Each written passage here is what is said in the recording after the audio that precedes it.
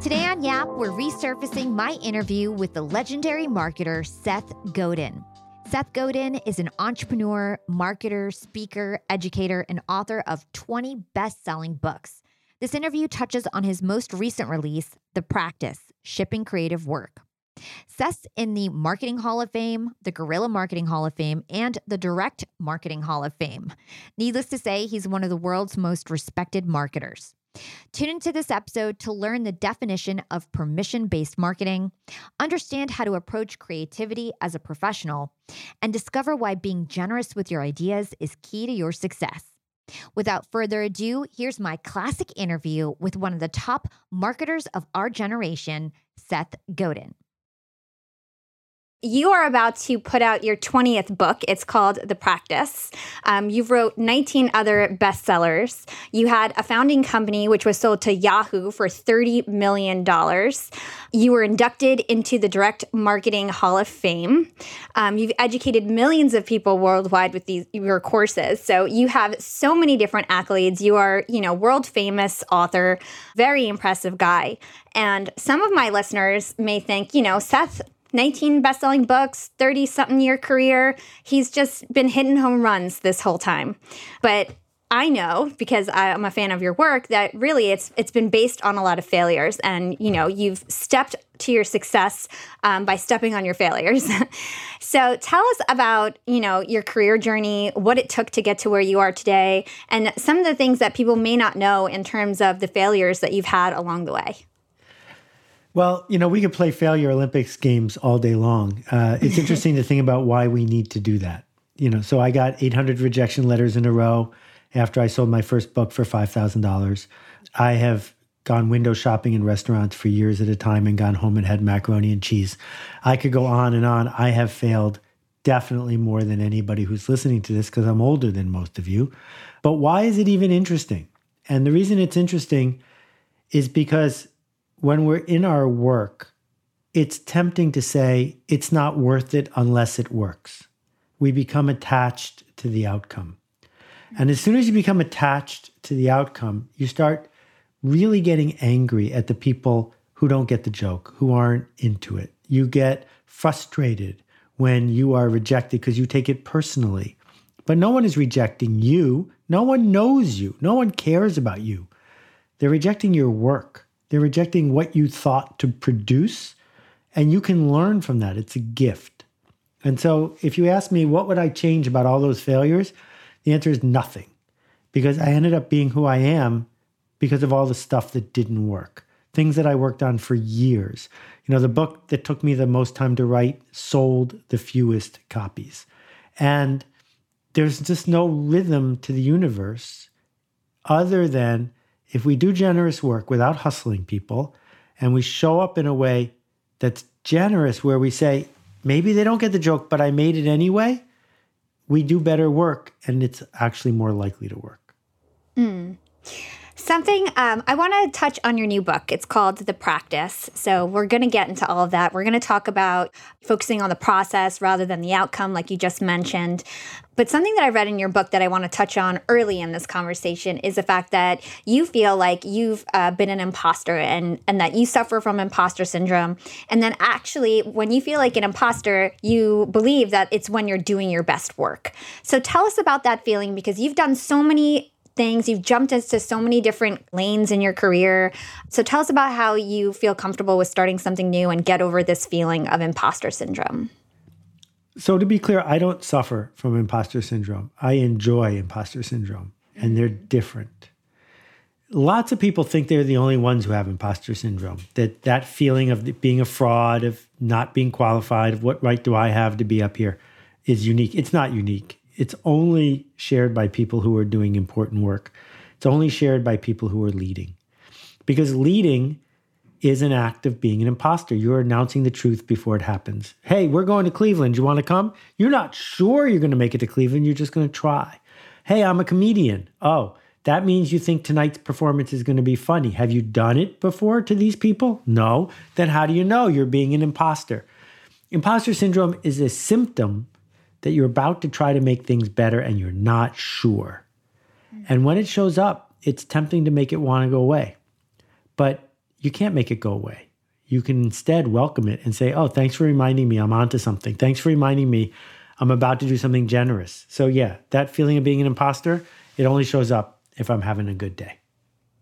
I love that. I think that's a great thing for our listeners to keep in mind as they tackle new things, especially women, because I think a lot of women really suffer from imposter syndrome. So before we get into the book, I definitely want to get some foundational knowledge out to my listeners. A lot of my listeners are not in marketing, and so, they don't have some of the foundational basics. One of the things that you coined or pioneered, I should say, is permission-based marketing. So tell us a little bit about permission-based marketing, what that is, and how the world worked in terms of marketing in the 1990s before you put out this concept to the world. First, your listeners are all in marketing. They just don't know it. Marketing is what we do when we interact with the market. So if you show up anywhere with anything, you're a marketer. Marketing isn't hype and it's not advertising.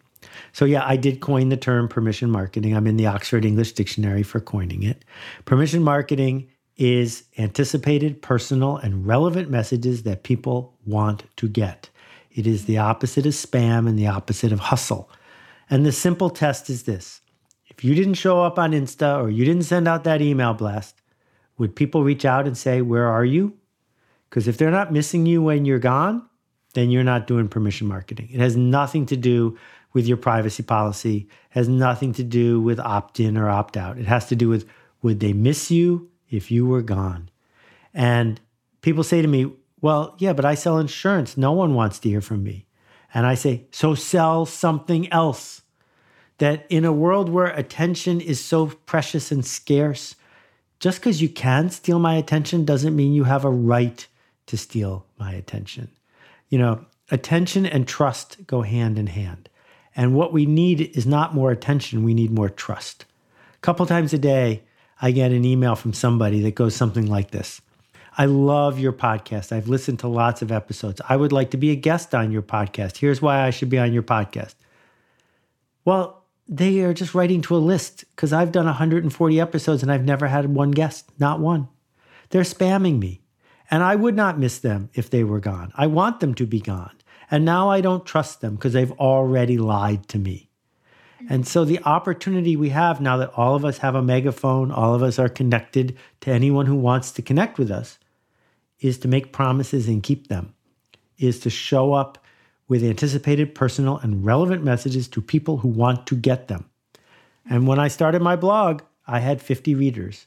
And when I started my podcast, I had 7 listeners. That's the way they all start. And then the question is, will people tell their friends? So let's touch on that trust piece a little bit. How do we get our audience to start to trust us? And how do we know when our content may be relevant to them? Okay, so we'll start with the second part first, relevant. The internet is not a mass medium. Television is a mass medium. It used to be, back when you were a kid, that the typical television show reached 40 million people. Now, there is nothing on the internet that reaches 40 million people at the same time. Nothing. What the difference is that there's 40 million channels that each reach 100 people. So it reaches more people. It's micro. It is not mass. So finding people who are interested in what you're doing isn't that hard because they're already grouping up by what they're interested in. But then the question is, how do you earn their trust? Not their attention, but their trust. And part of the problem is we've been indoctrinated into believing that people who look like us or who match certain tropes are smarter or wiser or richer or better than we are. We've been indoctrinated into thinking we're not allowed to speak up or that people who don't look like us are somehow inferior. So getting the benefit of the doubt is really important. And people like me who grew up with privilege, who grew up with so many advantages, got the benefit of the doubt when we didn't deserve it. And lots of people who deserve the benefit of the doubt aren't getting it. And so we must begin by making small promises and keeping them.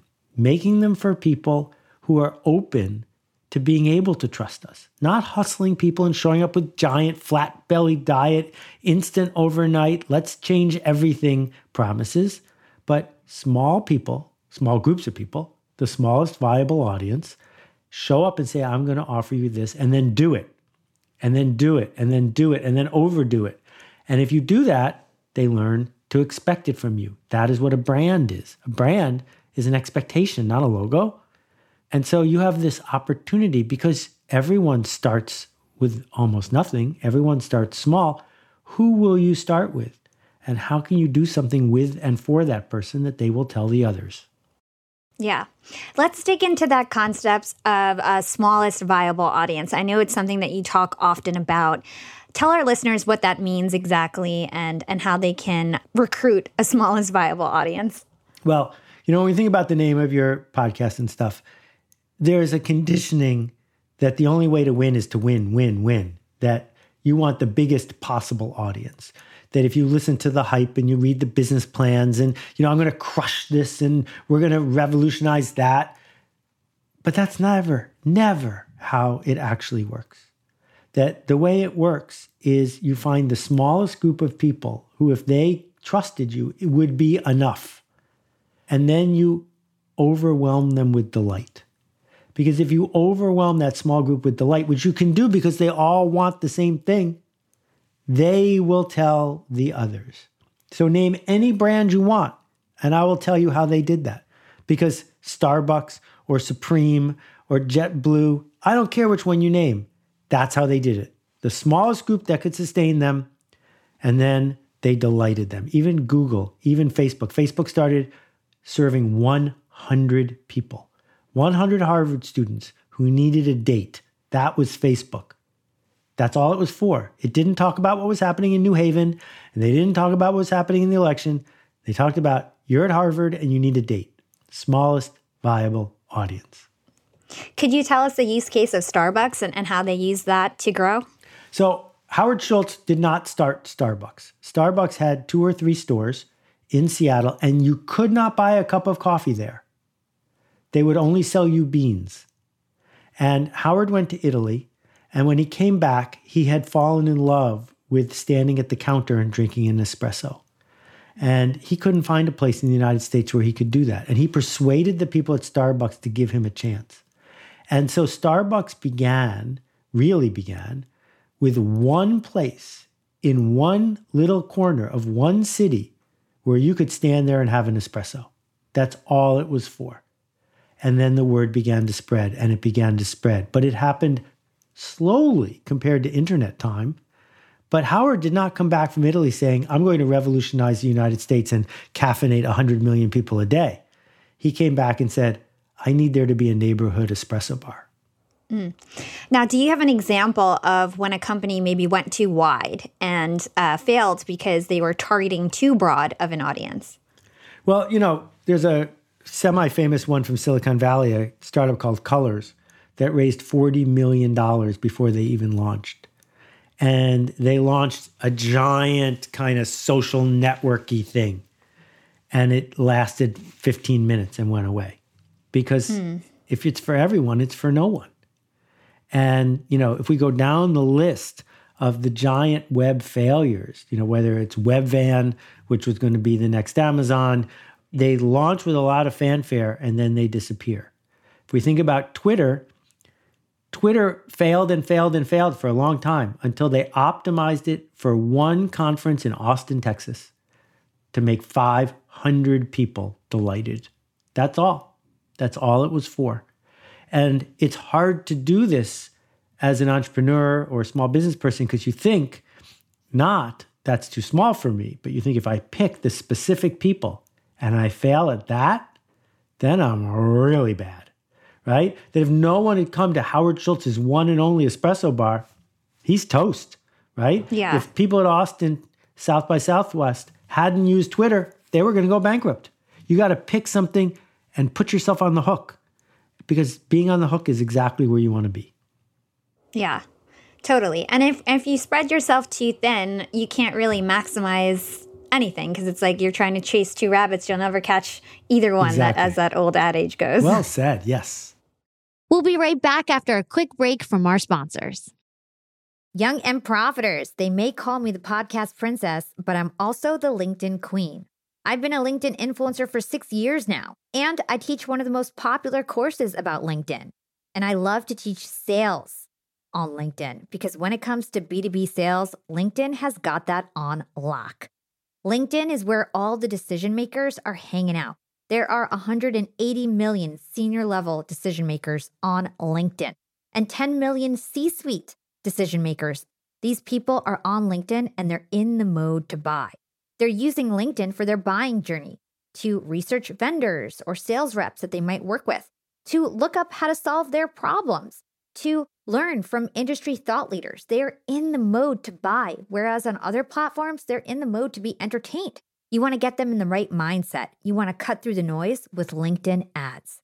In fact, 79% of B2B marketers rate LinkedIn as their top channel for paid media. And LinkedIn has the best targeting because they've got all these different inputs. People are putting their resume basically up on there. And so there's so many keywords that they can use to target the right decision makers so they can hear about how you solve their problems. And I've got a special gift for all you young and profiters who want to try LinkedIn ads. You can get a $100 credit. LinkedIn was super generous.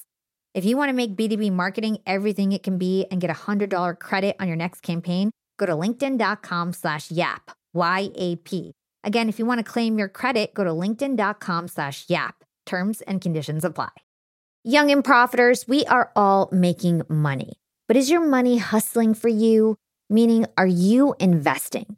Putting your savings in the bank is just doing you a total disservice. You got to beat inflation.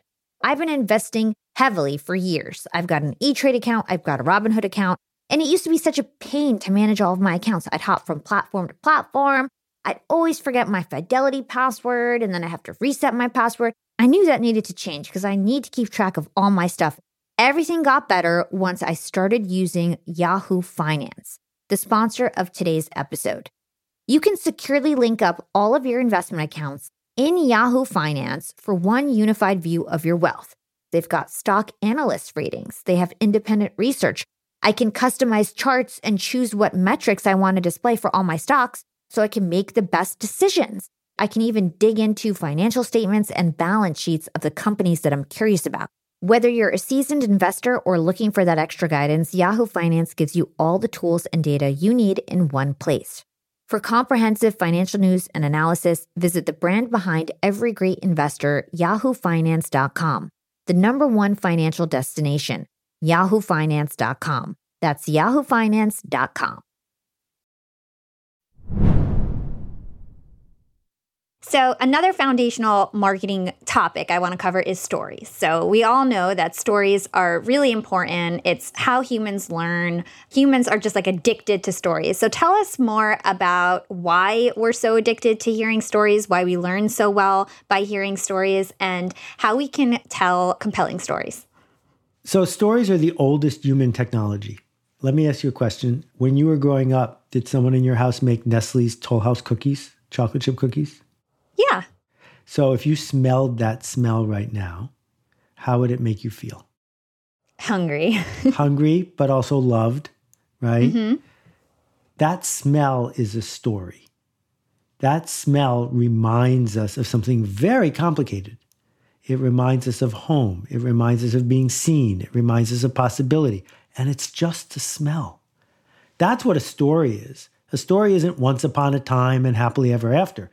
A story is a set of hints and shortcuts and innuendo and rhyming that gets us to an emotional place.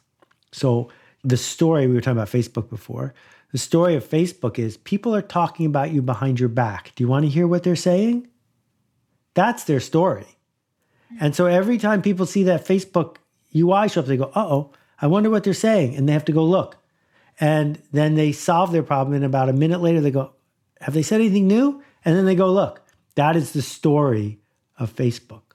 And so you've got to figure out which basic human emotion are you trying to tap into with the story of what you're doing. And being inconsistent and erratic means that people are going to trust you less. Being blurry, because you want the biggest possible audience, means that you're probably going to mess up. So I'll give you one more example. 40 years ago, Coca-Cola, for reasons that we can get into if you want, but aren't that interesting, changed the formula. And they launched New Coke. And New Coke, in every taste test, tasted better than Coke. It was the biggest marketing failure in the history of the United States. Why did it fail? It failed because the story of Coke is, this is what your mom served you for breakfast. The story of Coke is, this is stable, this is us, this is tradition. You can't put the word new in front of the word Coke. They don't go together, right? The reason people are drinking it is because it's old Coke. It's a classic, yeah. And so changing the story is what cost them $1 billion. Yeah. So do you suggest that when somebody's coming out with a product or service that they should create a brand story? And how would somebody go about that? You're creating a brand story whether you want to or not. So you might as well do it on purpose. And I think different people have different approaches to doing things on purpose. I interviewed Diane von Furstenberg a bunch of years ago. She was functionally illiterate in her ability to talk about how she did things. She was unable to tell you or me why one dress was better than another. She did not have words for her good taste. She just did it. And there are other people who have lots of words to describe how they're going to approach something. I would put myself in that category because the words, A, are a useful boundary, and B, they help me teach other people what I'm doing. And so it really helps to be able to say, this is like that, except this way. So this is the equivalent of chocolate chip cookies, but it's a car. That helps me understand how to design something. So let's look at Tesla. The Tesla Model S tells a story, which is if you bought a Mercedes because you thought you were smart and taking care of your family, now you feel stupid because this is that car that you should have bought. And as soon as a Mercedes driver in California saw the Model S, it totally ruined their day because now they were driving the wrong car and they had to go solve their problem. That's the design of the Model S. So then they decided to come out with that pickup truck and they blew it because Elon lost discipline. What should the pickup truck have looked like? Well, who buys a pickup truck? Why is the Ford F-150 the single most popular vehicle in America? Why do pickup trucks keep looking like pickup trucks?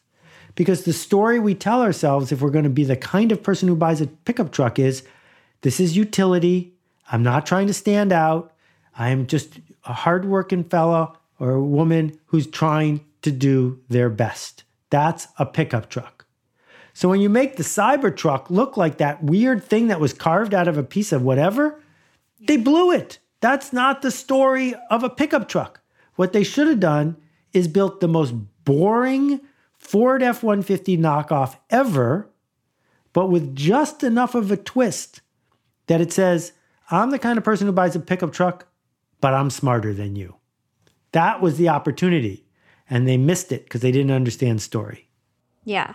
So I'm hearing a couple things here. One of the things that I'm hearing is that it's not enough to just like create your own story. You kind of have to align to the stories and the beliefs that are already out there. Yes. Right? Yes. Yeah. Okay, so a couple more general marketing questions before we move on to the main topic of the show, which is your new book, The Practice. What do you think that marketers are doing wrong today in 2020? If you could call out a few things that marketers do wrong today, what would they be? Yeah, it hasn't changed in my whole life. Selfish, short-term, narcissistic, lying, cheating, shortcutting, profit-seeking. That's what they're doing wrong. Anytime you do any of those things, you're burning trust.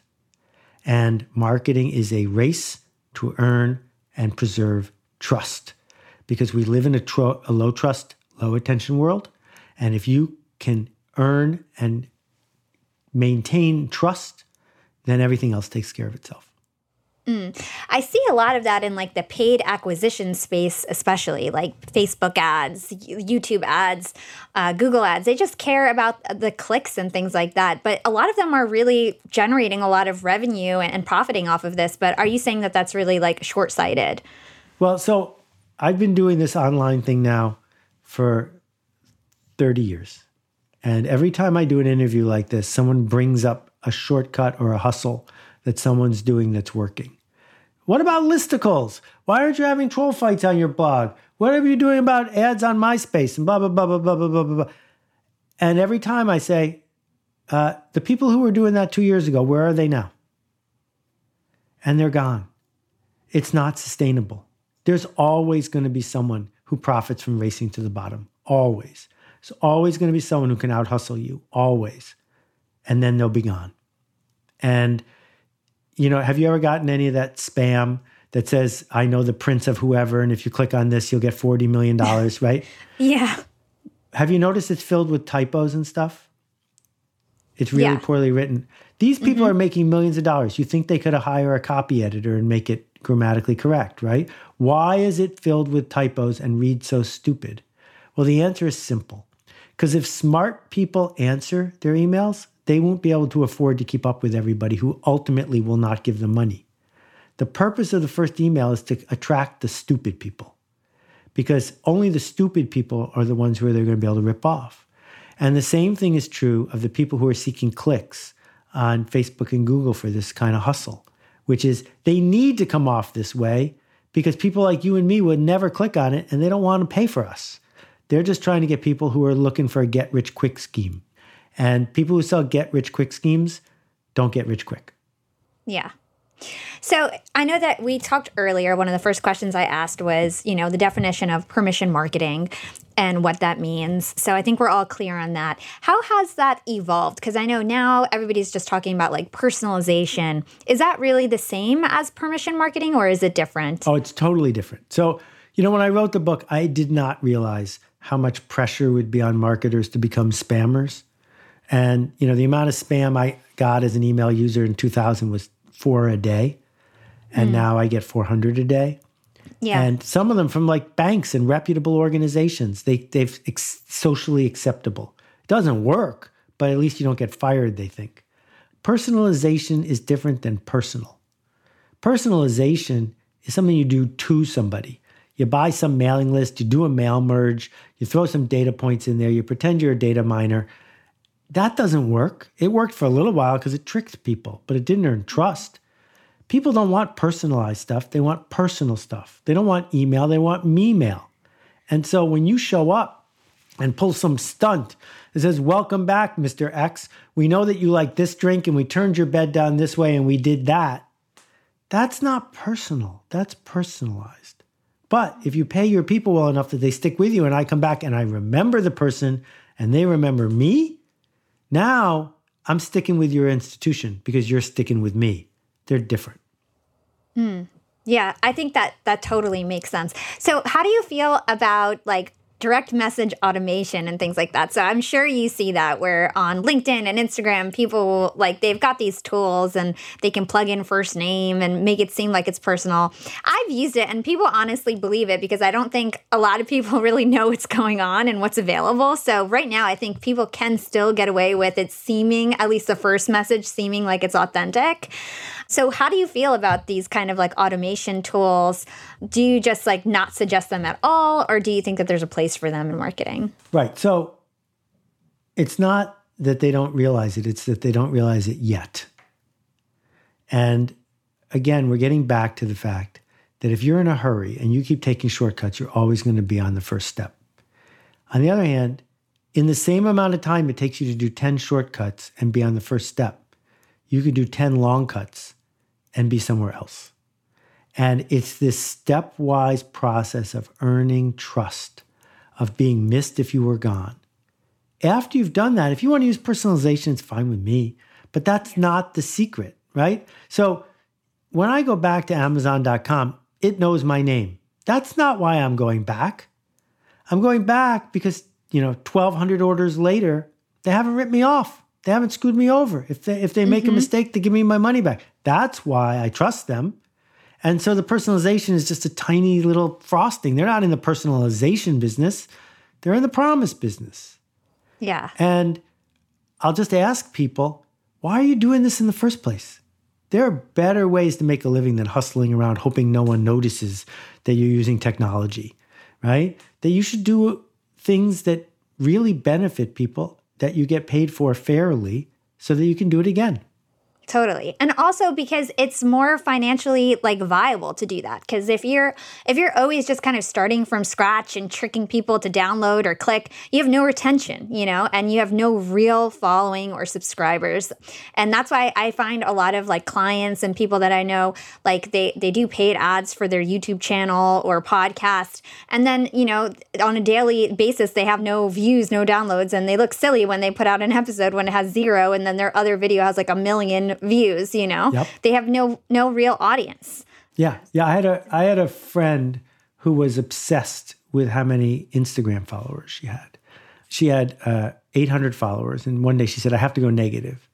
And I said, "What does it mean to go negative?" And she said, "Well, I have to follow more people than are following me because there's interesting people, but I feel terrible because I don't want to look like I'm out of balance." So for her birthday, I bought her 15,000 Instagram followers. And like, it made a ding sound every time she got one. This was in the old days. And so she's just sitting there and goes ding, ding, ding, ding, ding. And she immediately knew it was me, right? What kind of followers do you get for $149, right? They're not real people. They're not so real, what yeah. was the purpose? It's just a story we tell ourselves. Why don't we just instead tell ourselves the story that I'd like to be of service? Exactly. It's way better to grow organically, have a real community, grow it from the ground up and have that trust and just build it organically than it is to just like pay for the visibility. I totally agree. So let's talk about your new book, The Practice. From my understanding, you're talking about the process of creativity, and that is what The Practice is. Can you explain to us really what this title, The Practice, means and why you decided to write this book? So the subtitle is Shipping Creative Work. So I would ask people, are you in the business of shipping creative work? Are you rewarded for showing up in the marketplace with something new, something that hasn't been done before, something generous, something that might make a difference? If you're not, this book will be of no help whatsoever. And I think you need to find a new job as well. Because if you're not, you're going to get replaced by a computer or be outsourced. But if you are, where are all the books teaching us how to ship creative work, right? There are books that teach us how to build bridges, and there are books that teach us how to do SEO. But the core of what we do all day is ship creative work. How? Just when you feel like it? When you're in the flow? When you're in the mood? When you feel like being authentic, which is a term I hate, right? No. You need a practice. You need a method. You need a way to be a professional, to show up and show up and show up and do work you're proud of. And so the practice is not about how do you hustle the market to move up on some ranking. It is, in fact, about forgetting about measuring the outcome and focus instead on the pattern, on the process. Learn to trust yourself so that you can do the work you want to do. I'm going to quote something that I read in your book. You say, the industrial system we all live in is outcome-based. It's about guaranteed productivity in exchange for soul-numbing predicted labor. But if we choose to look for it, there's a different journey available to us. This is the path followed by those who seek change, who want to make things better. So tell us, what is the problem about focusing on outcomes, and like what's really the alternative there? If you watch a 2-year-old fall and skin their knee, they'll quickly look up to see if any adults saw them. And if an adult saw them, they'll cry and look, right? And if no adult saw them, they'll just move on because the audience changes the experience. And the thing about creative work is we don't have an audience until we've had the experience. The audience doesn't show up until we've made it. So the question is, after we've made it, should the first person who gives us feedback decide if we get to do it again? What about the 8th person?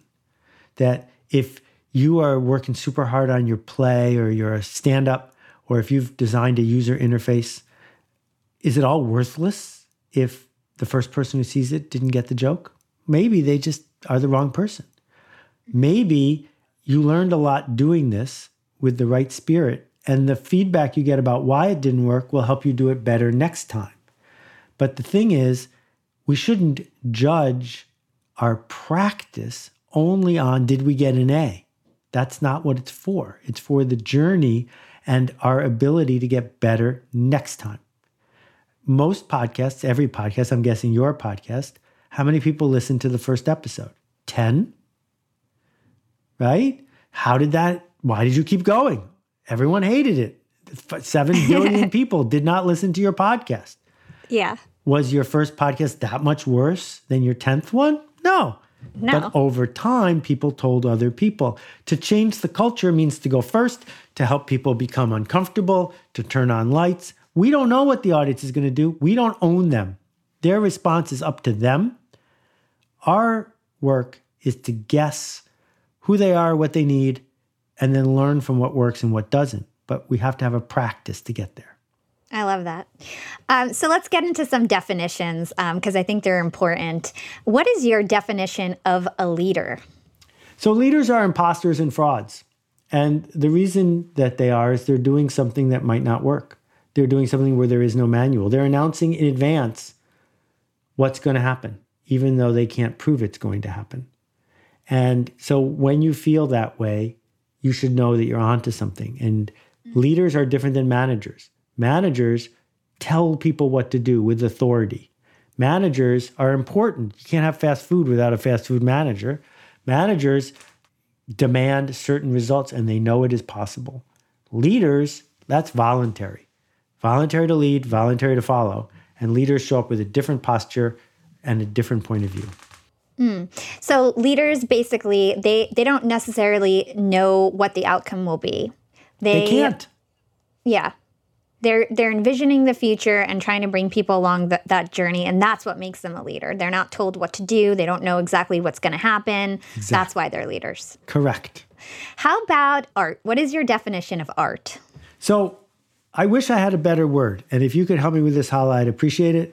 I think we can all agree that Jackson Pollock was an artist. We can all agree that Frida Kahlo was an artist. We can all agree that Marcel Duchamp was an artist. But wait a minute, what about William Shakespeare? He was definitely an artist. And so was Neil Gaiman, right? So it might be art painting, it might be writing, but you can also be an artist as an architect. And I think you can be an artist as a child's therapist, showing up with a kid who hasn't been able to engage with someone and you got them to engage.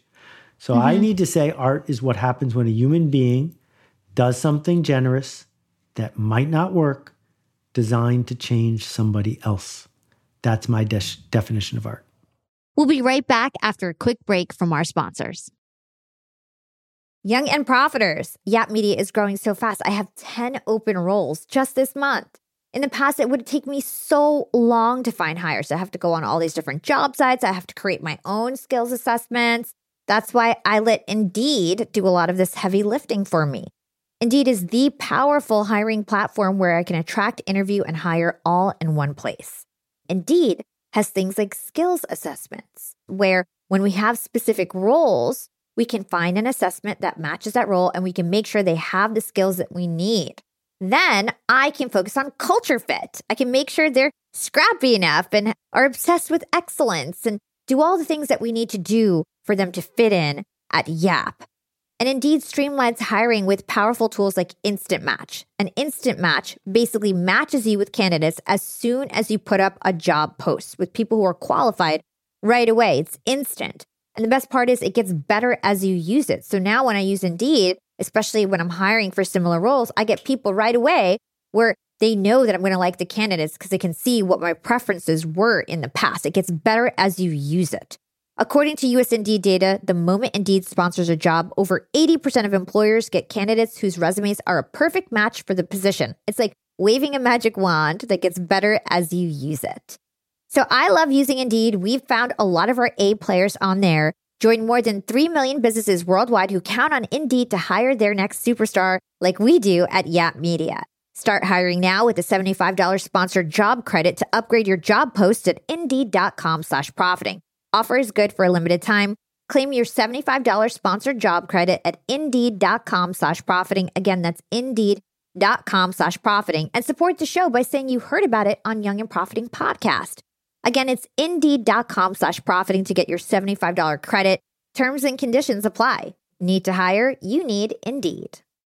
Hey, Yap fam. Starting my LinkedIn Secrets Masterclass was one of the best things I've ever done for my business. I didn't have to waste time figuring out all the nuts and bolts of setting up a website that had everything I needed, like a way to buy my course, subscription offerings, chat functionality, and so on because it was super easy with Shopify.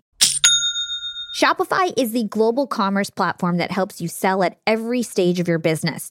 Whether you're selling your first product, finally taking your side hustle full-time, or making $500,000 from your masterclass like me.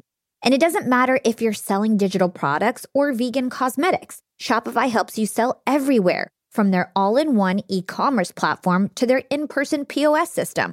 Shopify's got you covered as you scale.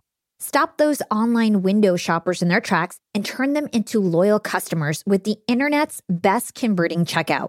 I'm talking 36% better on average compared to other options out there.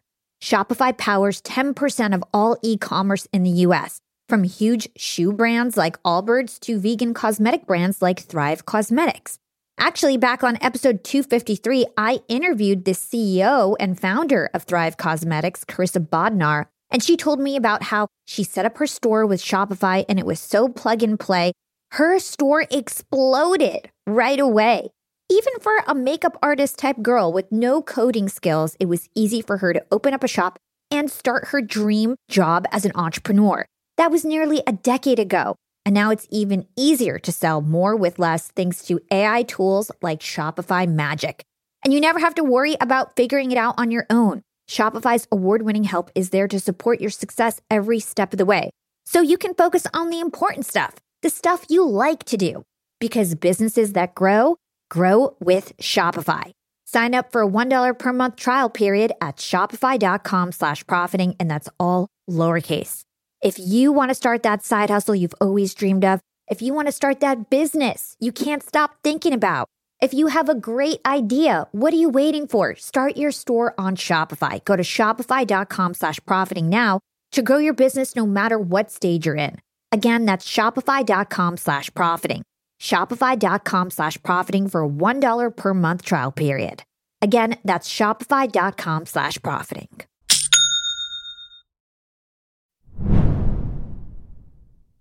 I thought it was really interesting that you kept talking about generosity in your book in relation to being a creative, being an artist, being a leader. Tell us about how generosity interplays with all of this. Okay, so there are two ways to get at this. The first way is this.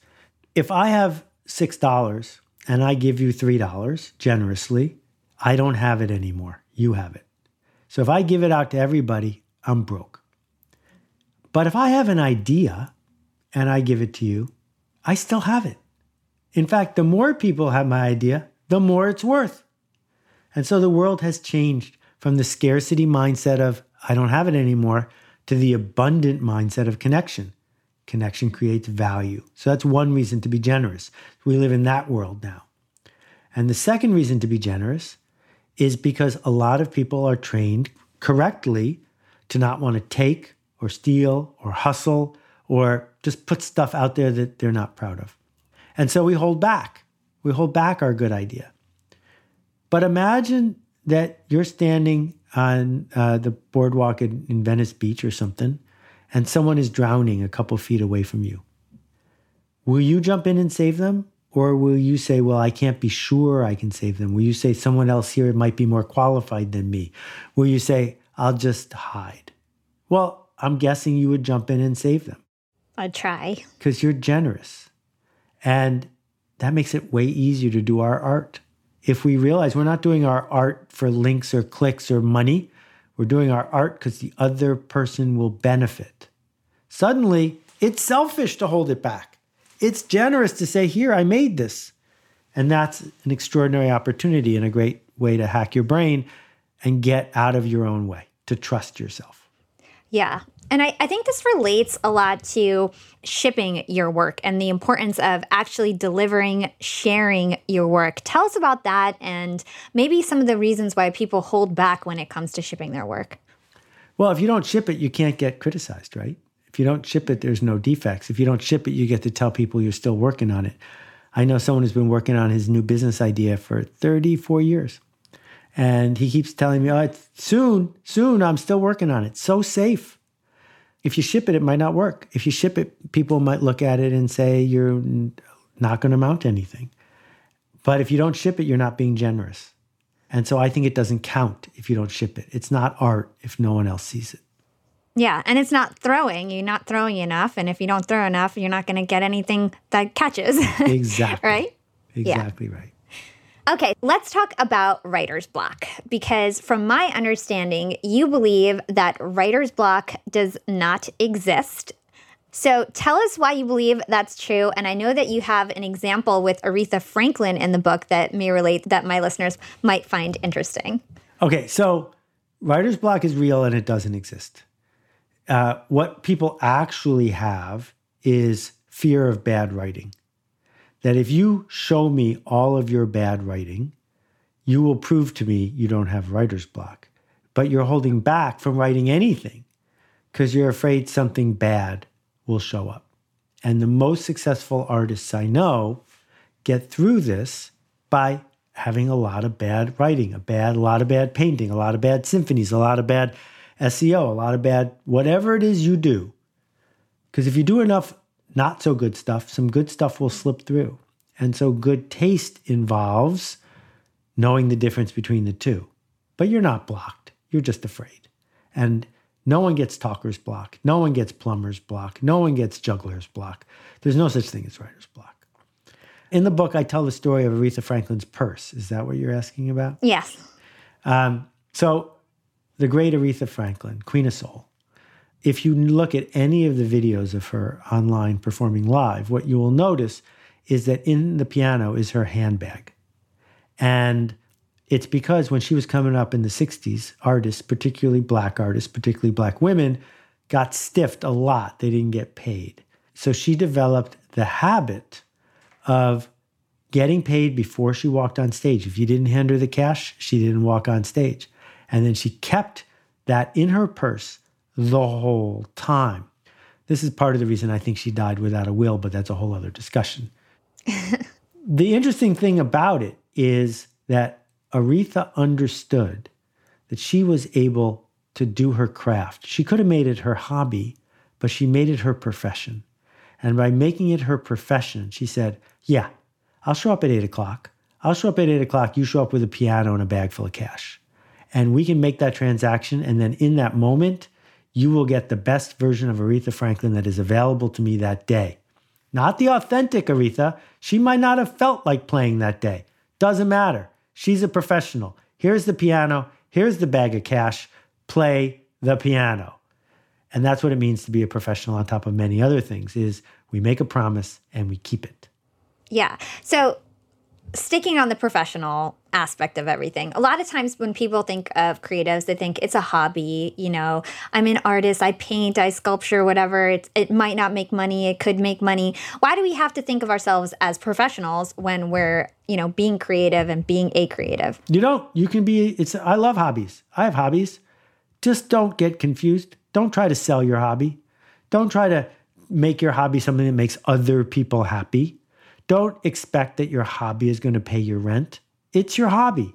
Don't ruin it. Do not ruin your hobby. Just because the internet is filled with people who are trying to make money from your hobby doesn't mean you have to. Like, I have lots of hobbies that I don't make any money from. And, I love listening to jazz. I have a decent stereo, and I wrote a column for an audio magazine. And I wouldn't take a penny from Paul, because the minute I got $1 to write a column on music, I would be a professional music critic. Not me. That's my hobby. And on the other hand, I don't show up and give a talk to a company for fun. It's my job. And I don't care what kind of mood I'm in when I get hired to give a gig. I show up as Seth Godin. And Seth Godin is playing a role, and that role is that person who's giving that talk. That's what a professional does, and you should pick. Got it. And the last question that I ask all my guests on the show is, what is your secret to profiting in life? Words matter. And I think getting really clear about what the word profit means is super important. After I sold my company to Yahoo, Bill Gross, the great entrepreneur, was putting together a company that was just a few months away from going public. And Steven Spielberg was on the board. It was a big deal. And he called me up and asked if I would be the vice president of marketing of this company. and he offered me $1 billion in stock options. And I turned him down because I needed to be with my family. I needed to have my life. And I got to tell you, once you turn down $1 billion, it gets easy to be really clear about what profit means. Because profit is not more clicks, profit is not more likes, and profit is not more money. Profit is deciding what's important to you and going and doing that and not playing somebody else's game just because it's easy to measure. I love that. That's beautiful. And where can our listeners go to learn more about you and everything that you do? 7,000 blog posts at seths.blog, seths.blog. You can read about the book at seths.blog/The Practice.